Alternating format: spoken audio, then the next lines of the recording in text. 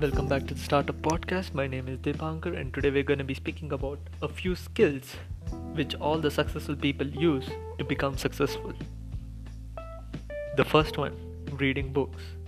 We have all heard that an average CEO reads 50 books a year, while an average person reads just one. But there is a reason for that. If you want to expand your mindset and also your knowledge, read a book. Imagine learning 30 years of knowledge in just a couple of hours. Books give you the knowledge or the ability to consume years of information someone else learned in a format you can consume in hours.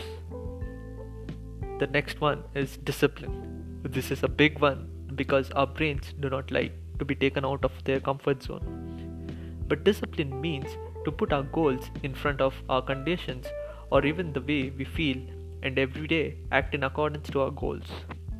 If you want to build a successful business, it means to keep getting up every morning and putting yourself in front of customers or the desired audience. The next one, which is equally important, is patience. Many people overestimate what they can do in a year, but underestimate what they can do in 5 or 10 years. Successful people are willing to work hard today to reach their goals in 5 or 10 years. Many people want to hit their goals overnight, but if you have big goals or ambitious goals, it will probably take some time. To build something great, it may take 5, 10, or even 15 or even more years. So we must develop the patience to work hard every day. The next one is self-motivation.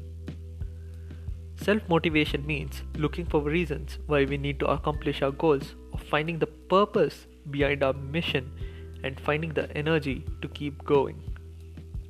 Successful people build the skill to create motivation for themselves, which is why they keep going or even after failure.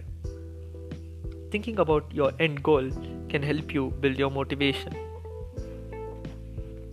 The next one is focus. One of the biggest struggles many people have, and one of the main reasons why we don't accomplish as much as we could, is our inability to focus. Many of us get distracted very easily, which makes us ineffective. The way we use our attention makes a difference between living a life of work with little results or a life with big returns on our efforts. So, an overview of what we learned today: reading books, discipline, patience, self-motivation, and focus. If you like this, drop a like and we will meet on the next podcast. Thank you.